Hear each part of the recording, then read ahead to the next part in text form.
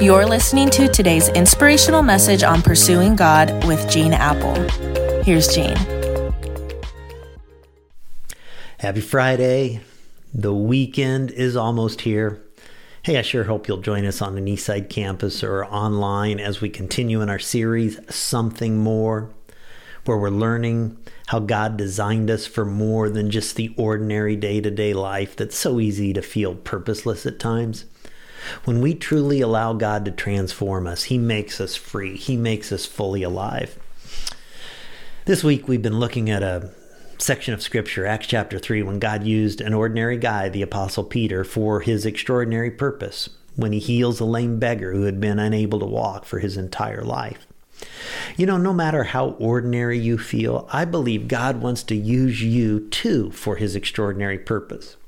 Yesterday, we talked about how one lesson we can learn about God's grace from the life of Peter, and it is that failure does not have the final say in our lives. No matter what mistakes you've made, what failures you've had, God loves you and He wants to take your broken past and turn it into something beautiful.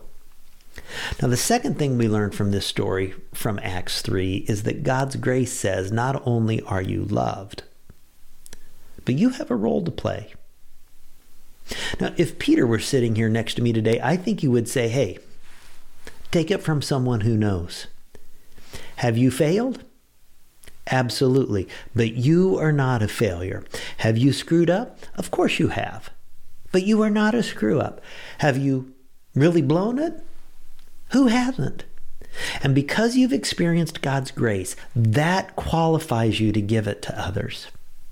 You know, the book of Acts is a living statement that says God is not finished with you yet. He wants you in the game. He wants us to get down out of the bleachers, all of us misfits, saved by His grace, and slap on a jersey and get in the game. You see, God can take all of our circumstances and He can redeem them and use them.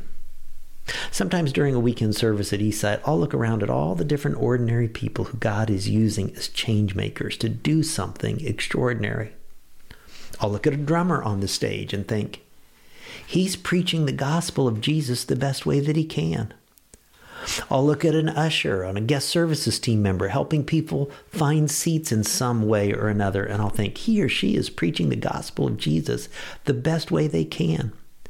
I'll think about that change maker in the kidside nursery rocking and holding a 6-month-old so that baby's mommy or daddy can hear about Jesus, and I think she's preaching the gospel of Jesus the best way she can. And every week I just shake my head as I look at all the ordinary people on an ordinary day making an extraordinary impact. That's electric. That's fun. And that just invades our church with joy. Friends, first off, if you attend Eastside or another local church and you're already serving, I just want to sincerely say thank you. I know you don't do it for the thank yous. You do it in honor of the one who gave his life and blood on a cross for you. And I just want you to know you inspire me. Second, maybe you feel drawn to move from the bleachers and get in the game. And if you're a part of our church, you can simply go to eastside.com/changemaker to get more info about where you can start to serve. Don't let failure have the final say in your life. God's grace not only saves you, you are loved. And listen, you have a role to play. God, I wish everyone listening to my voice today could experience once in their life that sense of the God of the universe using them to make a difference in the lives of others. Sometimes that comes in our neighborhoods. Sometimes that comes in our families, in our schools, in our community, at work.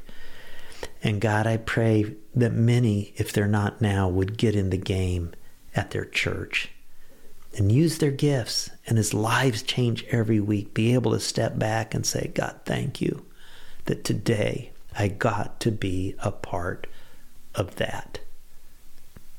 God, move us. Get us out of the bleachers into the game for your glory to do extraordinary things through ordinary people like us. I pray in Jesus' name. Amen. Amen. Hey, I hope you'll do it. You have a great weekend. Catch you back here on Monday.